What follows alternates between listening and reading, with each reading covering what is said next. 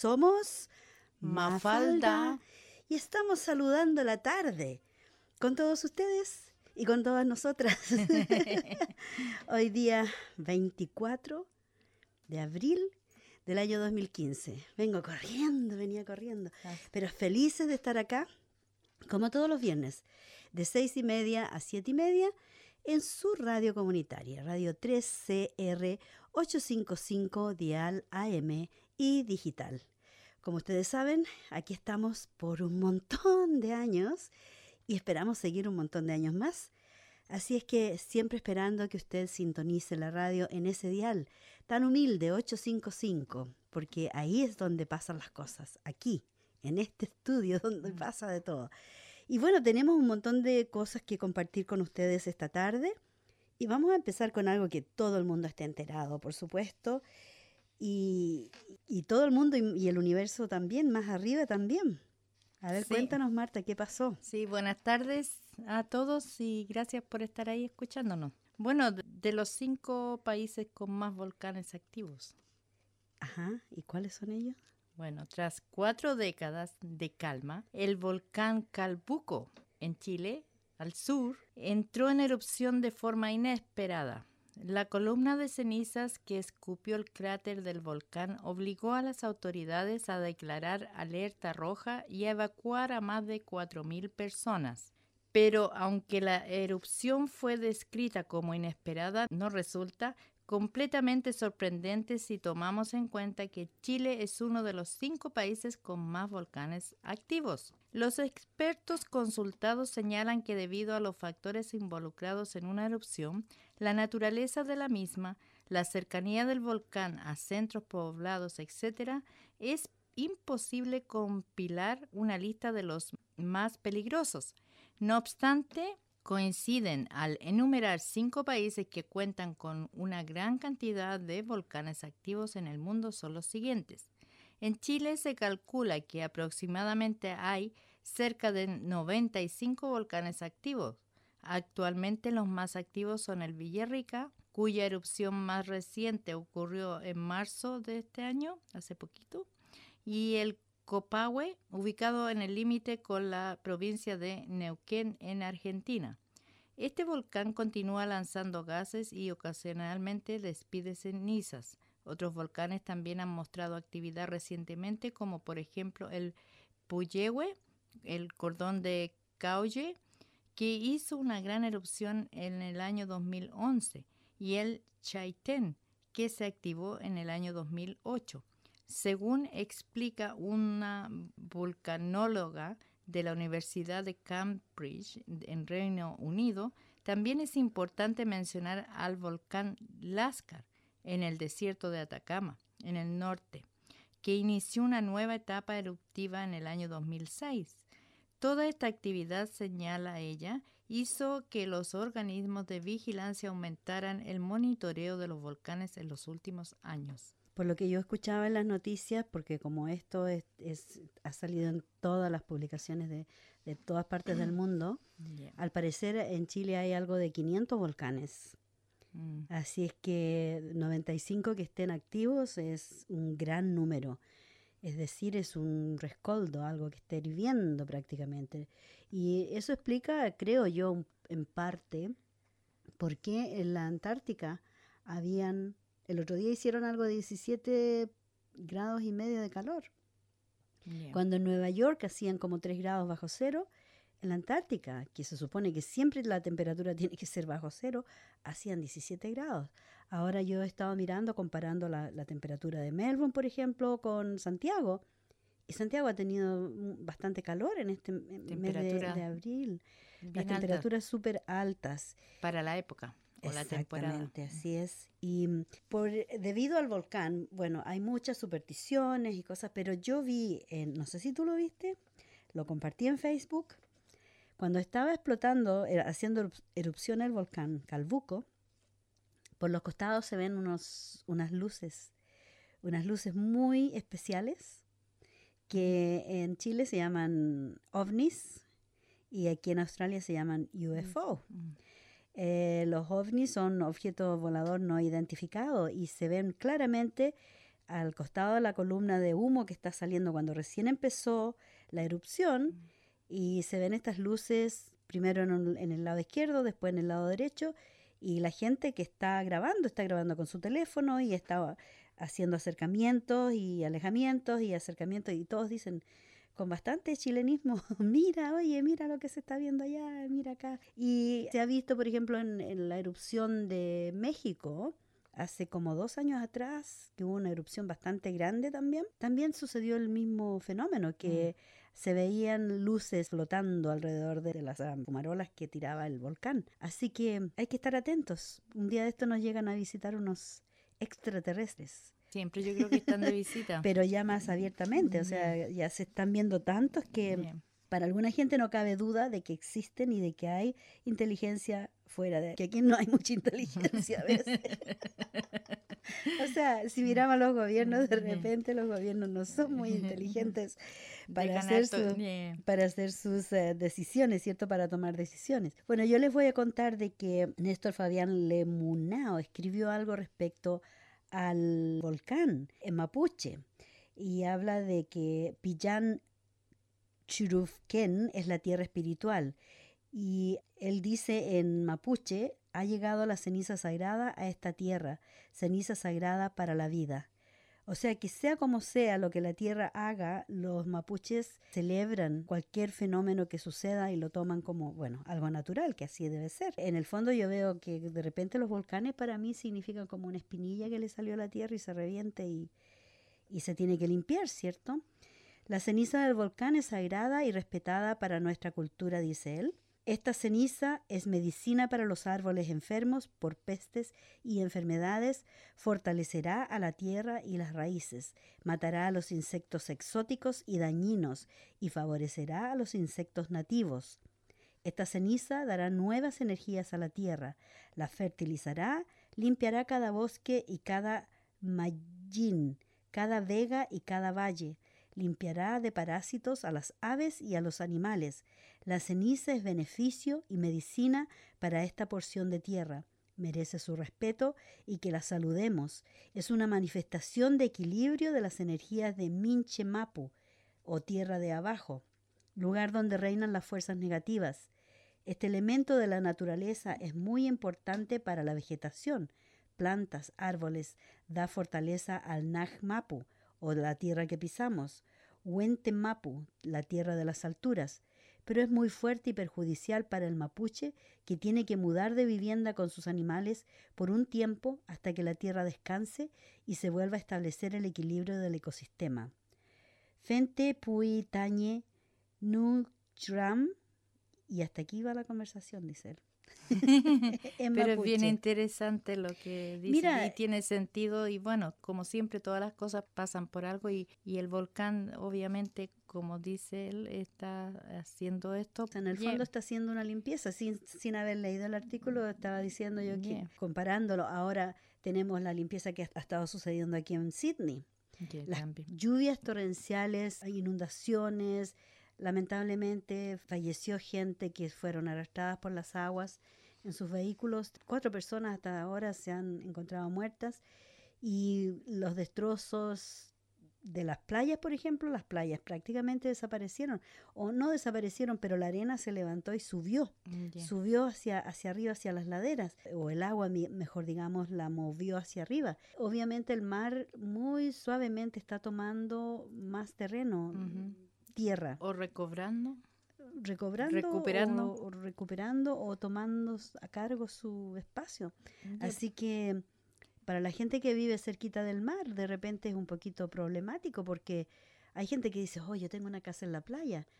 No sé hasta cuánto le va a durar, porque se veían las casas flotando, igual como en Chile cuando sucedió el aluvión, que el barro se llevaba las casas hacia afuera de las montañas para abajo, hacia el valle. Aquí en Sydney sucedió al revés. El agua está llevando las casas para arriba o para donde sea, pero llevando la arena hacia sacándola del curso. Sacando todas las cosas de su lugar, y que, bueno, la naturaleza tiene la fuerza y el poder de hacerlo. Y en el fondo, como dicen los mapuches, tenemos que celebrar el hecho de que... Respetar. Celebrar y respetar, porque se está limpiando la Pachamama se está lavando la carita. Bueno, otro país es Indonesia, que se estima que en el país hay alrededor de 120 volcanes activos. El monte Merapi, a unos 400 kilómetros de la capital, Yakarta, es uno de los más activos y controlados más de cerca. El monte Sinabung, en el norte de Sumatra, por ejemplo, registró una erupción a principios de abril. En este país también fue donde tuvo lugar una de las erupciones volcánicas más grandes jamás registradas. Se trata de la explosión del Tambora en 1815. Las cenizas lanzadas por el supervolcán alcanzaron una altura de más de 30 kilómetros y afectaron las cosechas en casi toda Europa, provocando hambrunas y enfermedades. No sé, hay que tener mucho respeto. Bueno, en Japón también. Japón es hogar de un gran número de volcanes activos, según se explica un profesor de geofísica y peligros climáticos de la Universidad de Londres. Ellos dicen que hay cerca de 66 volcanes, entre ellos se incluye el monte Fuji, que puede entrar en erupción dentro de un tiempo relativamente corto. El Sakurajima es otro volcán activo ubicado en la prefectura de Kagoshima, en el sur de la isla de Kyushu. Debido a su actividad, las autoridades han alertado a la población mantenerse alejada. Otro volcán en Japón es el monte Ontake. Es el segundo más alto del país en la región central.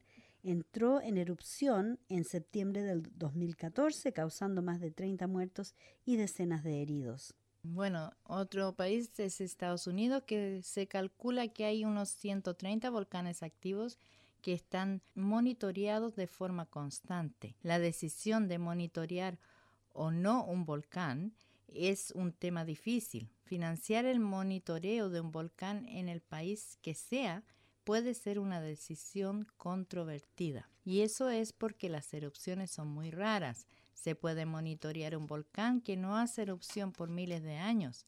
En ese país, en Hawái, se encuentra el volcán Kilauea. Okay. Así se llama, sí. Yeah. Que está siempre en erupción. Okay. Por eso te digo, el Kilauea. Sí. Así se llama el volcán, sí, Marta, no te rías. El más activo de la isla y uno de los más activos en el mundo en general, que ha estado vibrando desde 1993. Estados Unidos también alberga al monte Santa Elena, en el noreste, en el estado de Washington, famoso por su devastadora erupción en 1980 que dejó un saldo de 57 muertos. Esa lo mostraron mucho en televisión, cuando se rompió el costado, se eruptó por el costado, por la ladera, y fue pero increíble. Bueno, lo mostraron en televisión, en todas partes se pudo ver. En Rusia también, la mayoría de volcanes activos está concentrada en la península de Kamchatka, en Siberia, en la región más oriental del país. Uno de ellos es el volcán Shiveluk, uno de los más grandes y más activos de la región, caracterizado por la violencia de sus erupciones.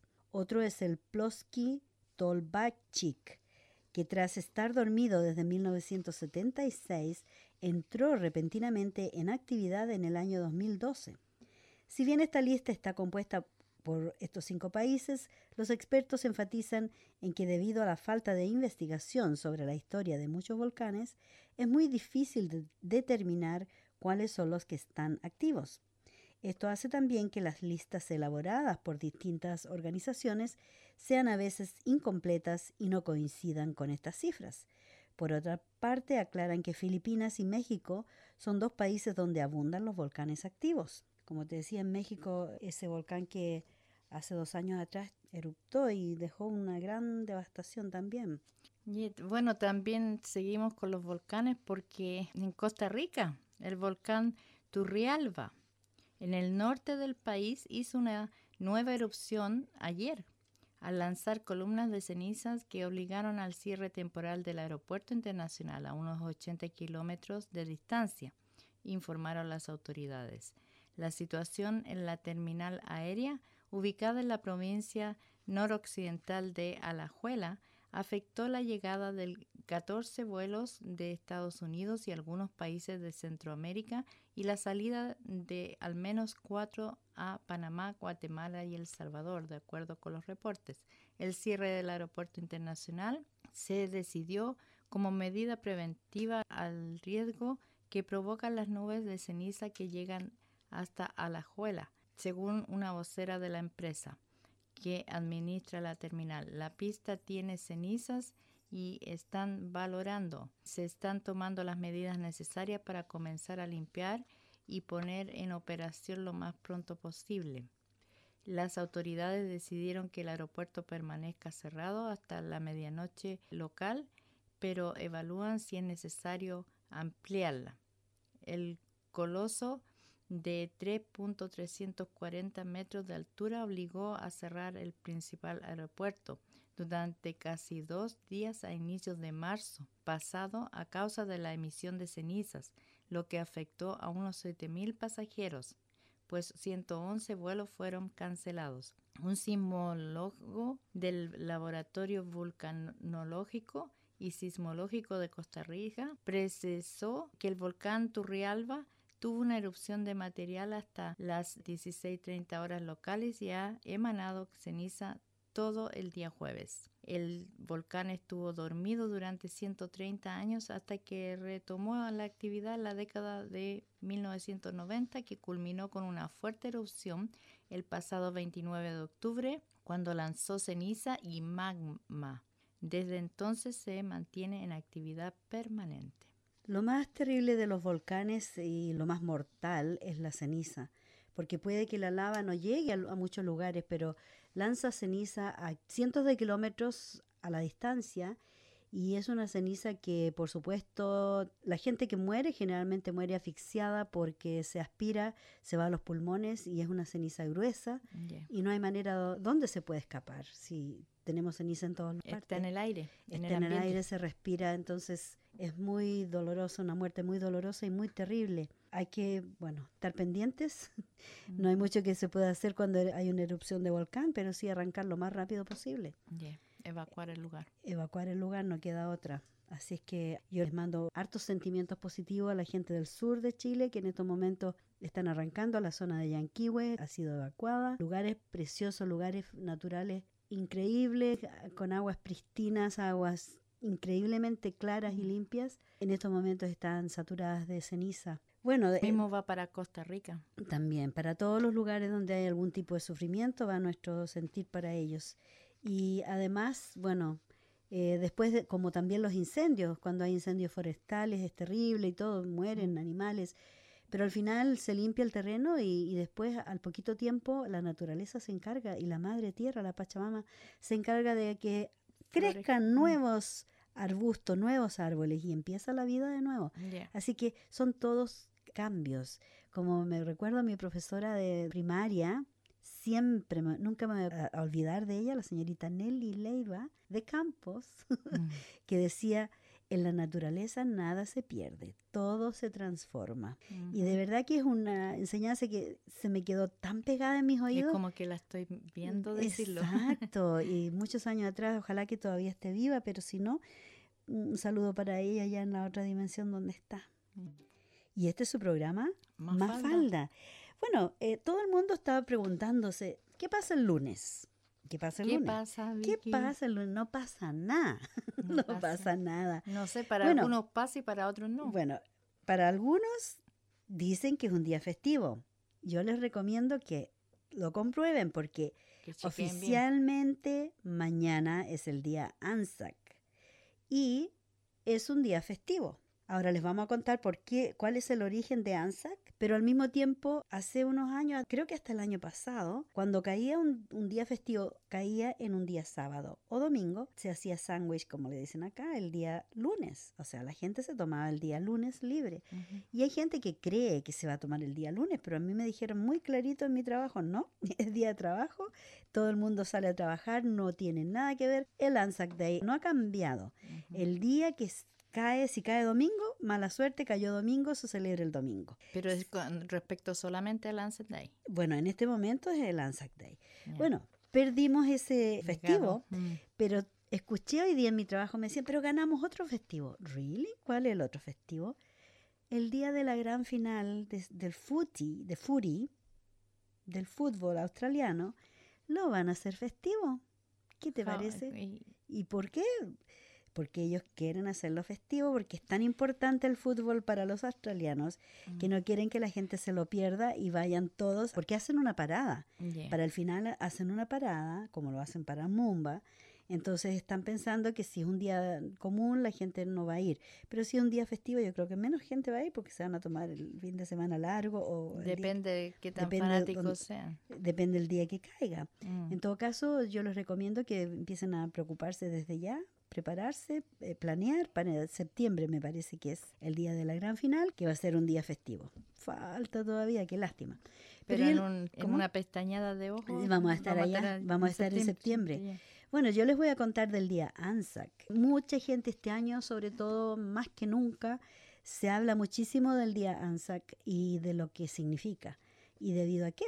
Se cumplen 100 años desde el origen, desde el día que sucedió el 25 de abril. Bueno, el día ANZAC se celebra para conmemorar la fecha en la cual, en el año 1915, durante la Primera Guerra Mundial, las fuerzas conjuntas de Gran Bretaña y el ANZAC, o sea, Australia y New Zealand, desembarcaron en Galípoli, que es en las costas de Turquía.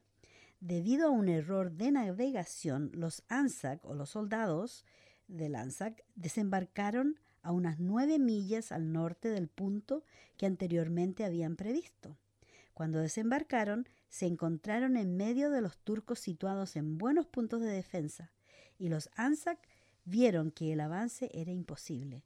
Después de 8 meses de confrontaciones, los aliados se retiraron, dejando 10.000 muertos entre las fuerzas ANZAC y más de 33.000 entre los británicos.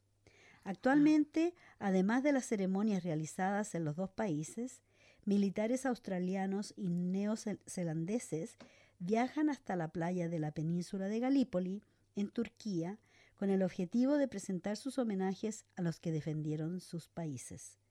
La tradición comenzó en el año 1990, cuando para conmemorar el 75º aniversario del desembarco de las tropas, un grupo formado por oficiales del gobierno, militares y los últimos veteranos aún vivos fueron de turistas de ambos países realizando una ceremonia al amanecer, como manda la tradición, en Galípoli. El último veterano de la batalla de Galípoli fue un australiano, el soldado Alec Campbell, de Tasmania, que murió en mayo del año 2002. Pero el día ANZAC se conmemora, es un día de celebración, se hace a la salida del sol. Yo escuché gente que se va a quedar allá, se van a quedar durante la noche acampando o de pie, qué sé yo, para poder tener un lugar. Y como este año es la celebración de los 100 años, mucha gente va a ir a quedarse la noche allá. El día ANZAC es un día festivo que se celebra, ustedes saben, mañana para recordar la batalla de Galípoli en Turquía, en la cual decenas de millares de soldados de ANZAC, de las Fuerzas Armadas de Australia, Nueva Zelanda y del Reino Unido, perdieron sus vidas en la Primera Guerra Mundial. Los principales desfiles militares del día ANZAC se realizan en Canberra, capital de Australia, y en Auckland, la ciudad más grande de Nueva Zelanda. El día ANZAC también es un día festivo. En las islas Cook, Niue, Samoa y Tonga. Así que todos esos lugares van a estar celebrando mañana con un día festivo. De todas maneras, yo creo que vale la pena destacar el genocidio que cometieron en contra de los armenios. Vamos a hacer un poquito más de investigación al respecto, porque no queremos hablar cosas que no estamos tan seguras, pero sí vale destacar. Un amigo armenio hoy día me decía, Vicky, por favor hablen del exterminio que hicieron en contra de nuestro pueblo. Vamos a estar millones de personas. Sí, millones de personas. Así que yo creo que para la próxima semana vamos a traer más información de qué pasó con el pueblo armenio. Y este es su programa Mafalda, en su radio comunitaria Radio 3CR 855, dial AM y digital. Y vamos a continuar con el trabajo muy inhumano que avergüenza a México. El sol resecaba la tierra en los campos agrícolas del Valle de San Quintín, Baja California, en el noreste de México. Bonifacio Martínez Cruz hizo una pausa en la recolección de fresas y caminó a un barril con el agua para los campesinos. Bebió un sorbo y la escupió enseguida. Estaba salada, pero se aguantó el asco y tomó algunos tragos más. No hay de otra. Sabes que vas a enfermar, sabes que es dañino, pero ¿qué vas a hacer cuando no hay agua? La escena es frecuente en la vida de miles de jornaleros agrícolas en México, quienes suelen trabajar en condiciones precarias con bajo sueldo, escasa atención médica, hacinados en barracas de madera o bajo lonas o trozos de plástico. Entre ellos hay mujeres y niños porque en los campos agrícolas trabajan familias enteras, especialmente indígenas, según la Secretaría del Trabajo y Previsión Social. El jefe de la dependencia reconoce que en muchos campos agrícolas del país la producción se basa en un sistema de explotación total ilegal. Hace unas semanas la Secretaría encontró en Colima a 80 indígenas mixtecos que eran explotados. A los jornaleros, incluso niños, se les pagaban 3 pesos, alrededor de 20 centavos de dólar estadounidense, por recoger una cubeta con pepinos. En San Quintín, la situación también es complicada, dice la Alianza de Organizaciones Nacional y Estatal y Municipal por la Justicia Social, que representa miles de campesinos en la zona. En ocasiones, los campesinos trabajan jornadas de hasta 15 horas, sin descansar los días que les corresponden, como el domingo. Muchas familias laboran para completar el ingreso y el acceso al Instituto Mexicano del Seguro Social. La principal institución de salud para los trabajadores del país es limitado. Desde octubre del año pasado, pidieron al gobierno de Baja California su intervención para mejorar las condiciones de trabajo y un aumento en sus ingresos. Actualmente el salario es de entre 110 y 150 pesos por jornal, vale decir 7 a 9 dólares. Los campesinos piden un salario de 300 pesos diarios. El Consejo Agrícola de Baja California dice que no puede pagar esa cantidad, pero ofreció un incremento del 15%. La oferta es insuficiente, explica uno de los voceros de la alianza. Así, desde el 17 de marzo empezó una huelga que paralizó la mayoría de los campos agrícolas de la región, que es una de las mayores productoras de vegetales del país. La protesta fue de tal magnitud que consiguió la intervención de senadores, diputados y el gobierno federal, algo que no ocurría desde 1997. El movimiento tendrá una jornada decisiva el 24 de abril, cuando se reúnan en el Valle representantes del gobierno federal, el Senado, la Cámara de Diputados, de los empresarios agrícolas y los jornaleros. Para ese día está programada una serie de protestas en varias ciudades del país, así como una marcha en la carretera de acceso a San Quintín. La solicitud de entrevista al Consejo Agrícola de Baja California, que representa a los empleadores de la zona, no tuvo respuesta. El conflicto de San Quintín recordó un viejo problema que no ha logrado resolverse en México. Organizaciones civiles como la Red de Jornaleros y Jornaleras Internos dicen que las condiciones del valle se repiten en al menos 19 de los 32 estados del país. En México existen 2 millones de jornaleros agrícolas, pero el número de quienes trabajan en los campos puede ser de hasta 10 millones, pues casi todos incluyen a su familia en las tareas agrícolas, reconoce la Secretaría del Trabajo. La inmensa mayoría trabaja en la informalidad, no tiene ningún tipo de seguridad social que les pueda dar a los empleados, dice el jefe de la Unidad de Delegaciones Federales. Casi todos los jornaleros son migrantes, especialmente de estados del sur como Oaxaca, Guerrero, Veracruz o Chiapas. Se van por temporadas, pero se llevan a la familia completa para cumplir el ciclo agrícola, añade el funcionario.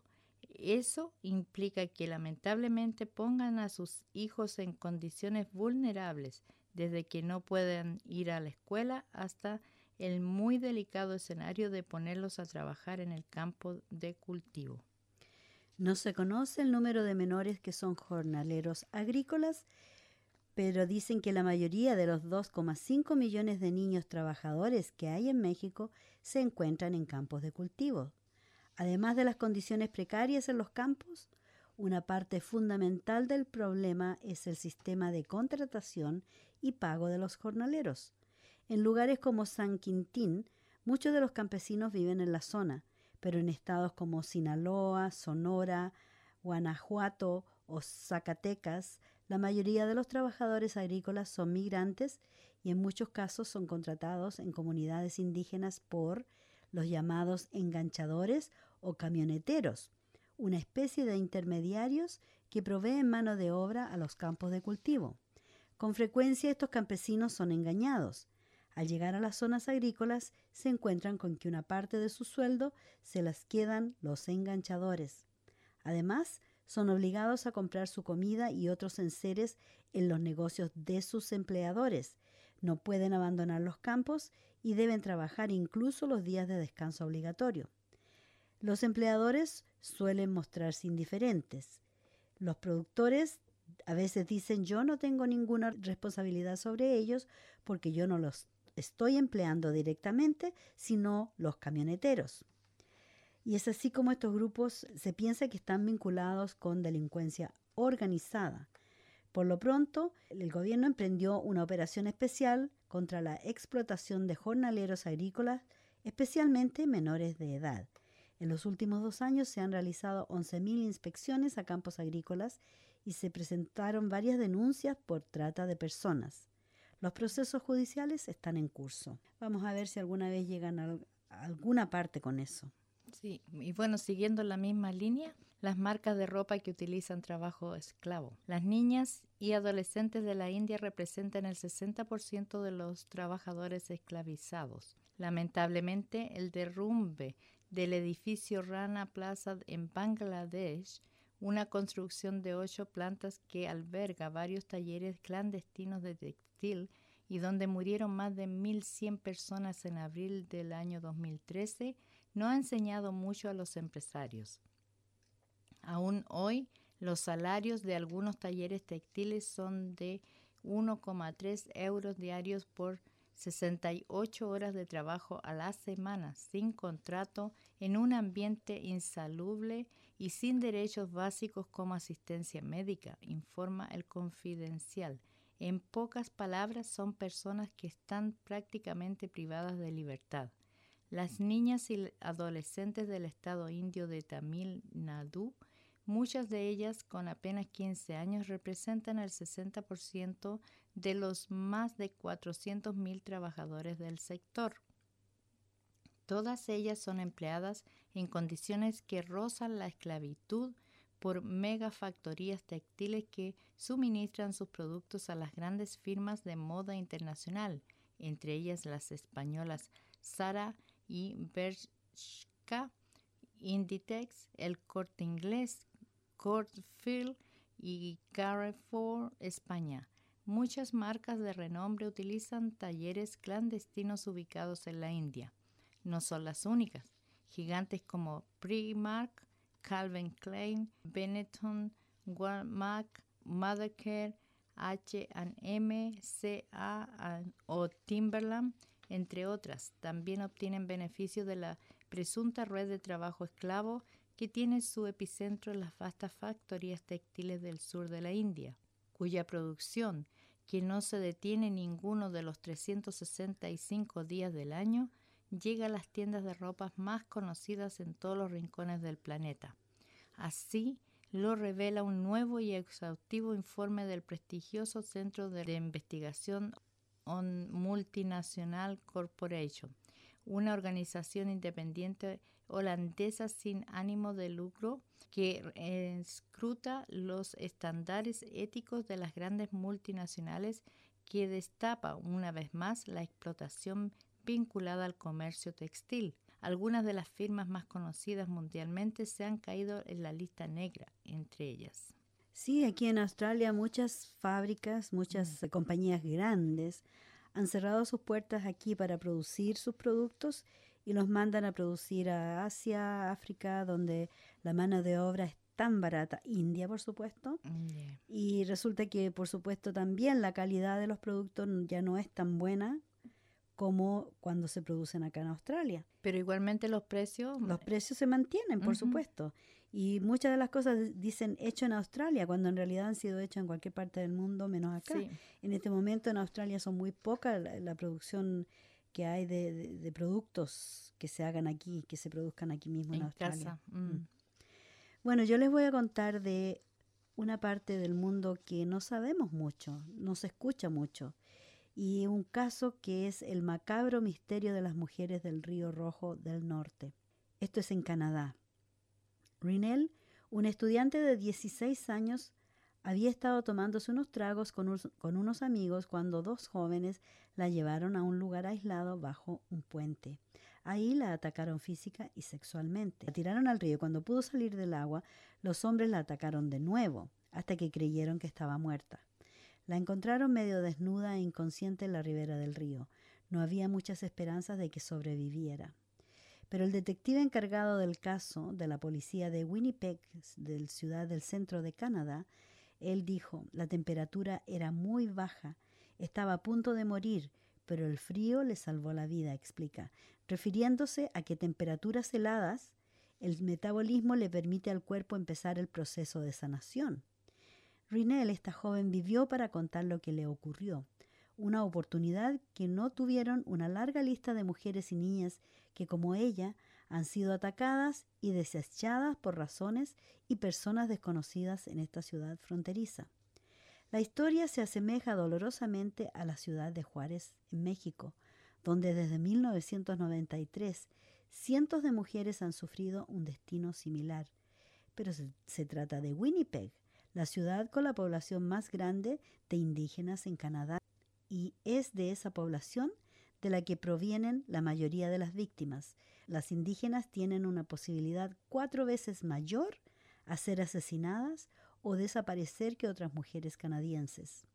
Entre 1980 y 2012, casi 1.200 mujeres y niñas indígenas fueron asesinadas o desaparecieron, según un informe publicado el año pasado por la Policía Real Montada de Canadá. Hay quienes piensan que las cifras oficiales son incompletas y que el total es aún más alto. Un domingo de agosto del año 2014, semanas antes de que encontraran a Rinell Harpa, el detective había tenido que interrumpir su descanso para encargarse de otro caso. Habían encontrado un cuerpo en una bolsa con pesas en el río Rojo del Norte, el río que atraviesa la ciudad y es su alma. El cadáver estaba en un estado tan avanzado de descomposición que tomó 4 horas determinar que era una joven y otras 4 horas para hacer una identificación tentativa.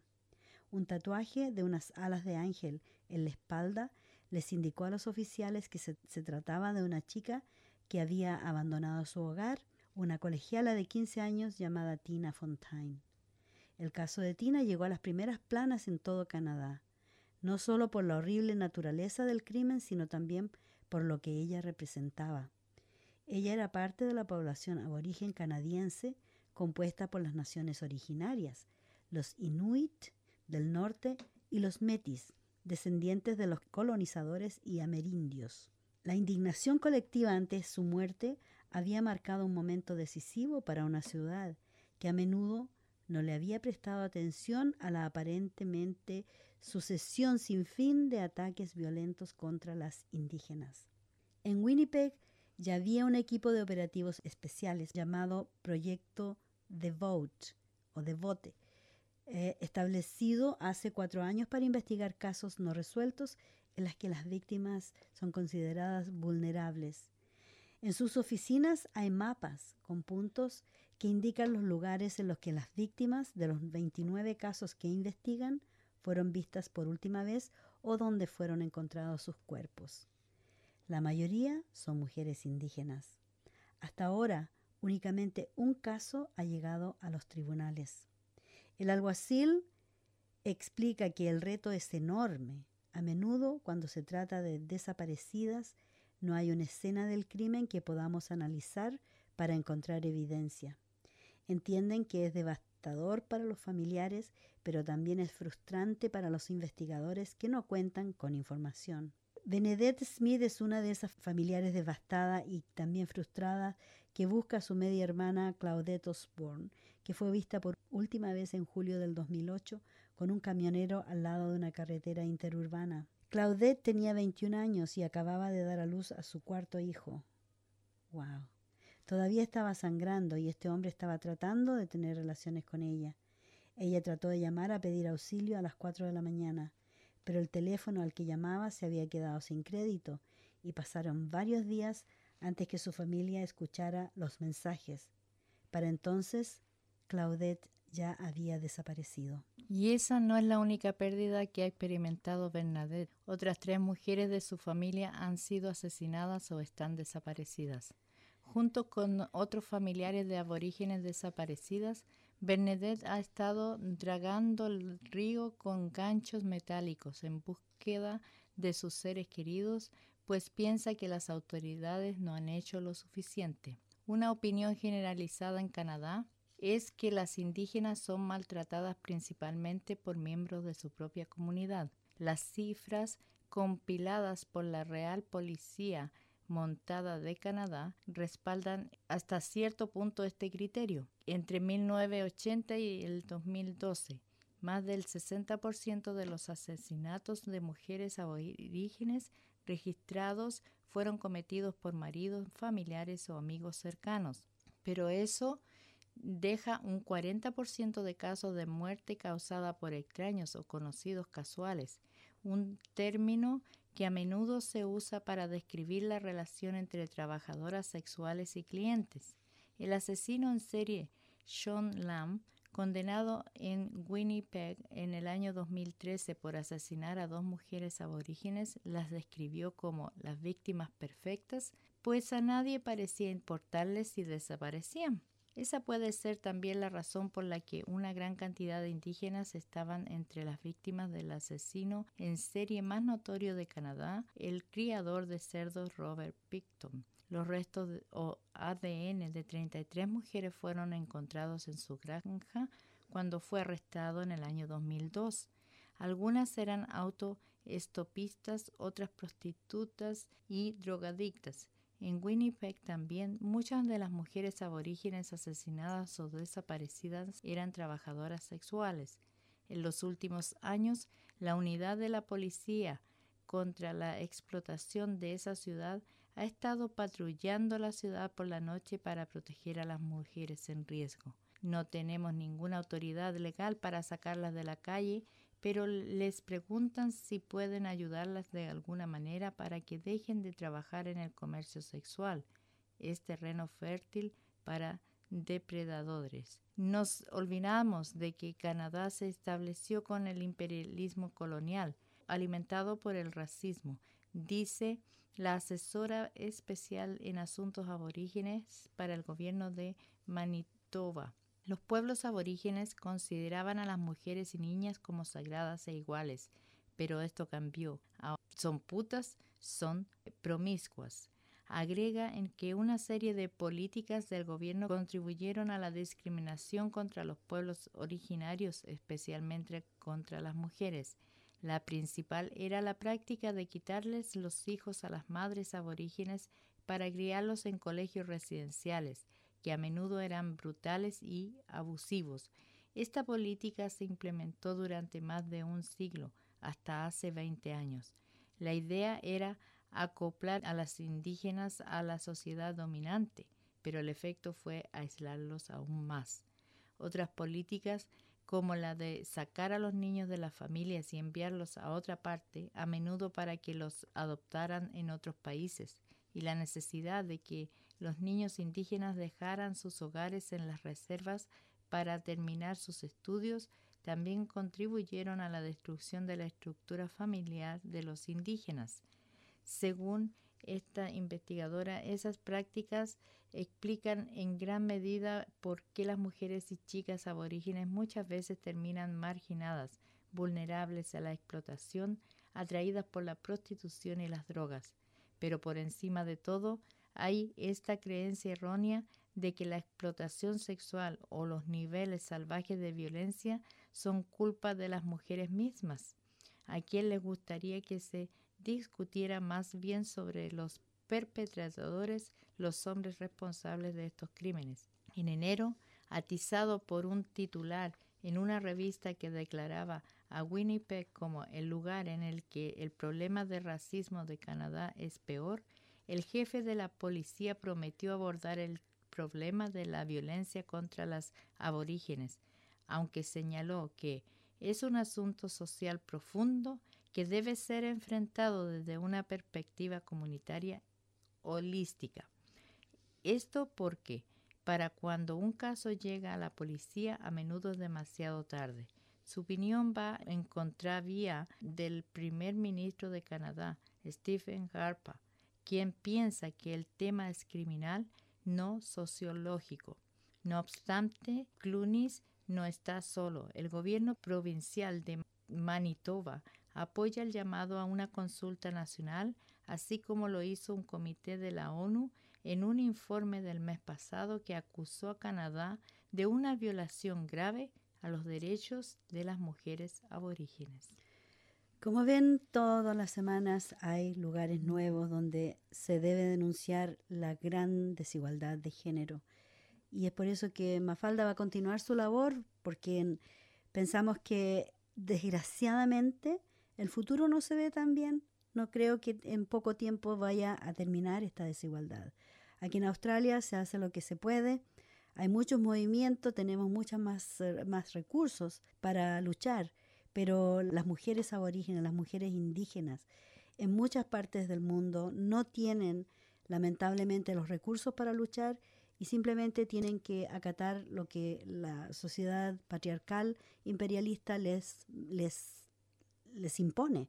Y como vemos en lo que acabamos de compartir con ustedes, se repite la misma historia en todas partes, que les quitan a los niños para ser adoptados en otros países, que todo, lo mismo que ha sucedido las aquí, abusan sexualmente de todas las formas habidas y por haber.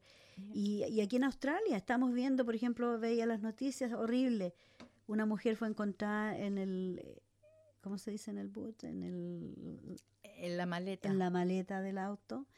Y su compañero, al parecer, la mató porque lo pillaron por ahí en los arbustos escondidos y mostraron todo en la televisión, cómo lo detuvieron y todo. Y después otra mujer que aquí...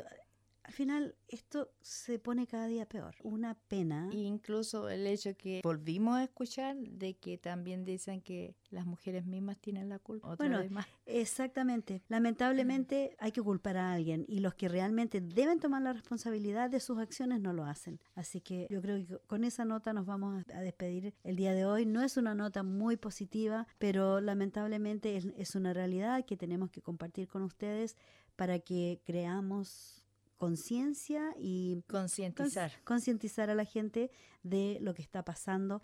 Y si vemos algo, bueno, denunciarlo. Si es que está en nuestras manos ayudar. Y hacer cambios también en nuestras vidas y en nuestra enseñar familia. A nuestros hijos, especialmente a los varones, a los niños, a los varones, porque siempre les damos mayores privilegios desde muy pequeños, desde que nacen en muchas sociedades. Pero bueno, no nos queda más tiempo para seguir hablando del tema. Solamente unos par de minutos para hacerle 2 invitaciones. Sí, una de la Latin Fiesta, una peña bailable, que es una fundraising para apoyar los derechos humanos, que se va a realizar el 2 de mayo. Va a haber música, baile y comida en el MUA de la 46 Island Street en West Melbourne. La puerta se abre a las 7 y la entrada es de $10. Y esto lo está auspiciando el National Campaign for la Verdad y Justicia en Chile. También una invitación para el sábado 9 de mayo para celebrar el Día de la Madre desde las 6:30 a las 12 de la noche en el True Blue Buffet Restaurant en los 398 de Melrose Drive, Tullamarine. Es para juntar dinero para ayudar con la violencia doméstica en El Salvador. La entrada son $45 con cena para los adultos, $30 para los menores de 12 años y van a estar los mariachis, los románticos y el DJ El Malo. Puede llamarnos acá a la radio para si necesitan los detalles con más detenimiento, y nosotras ya no nos queda más que decirles muchas gracias. Muchas infinitas. Infinitas gracias por la atención dispensada hoy, y esperamos encontrarnos con todos ustedes la próxima semana cuando les presentemos otro programa Mafalda. Cuídense mucho, un abrazo gigante y quédense que viene Voces de Chile. Así es. Chao, chao.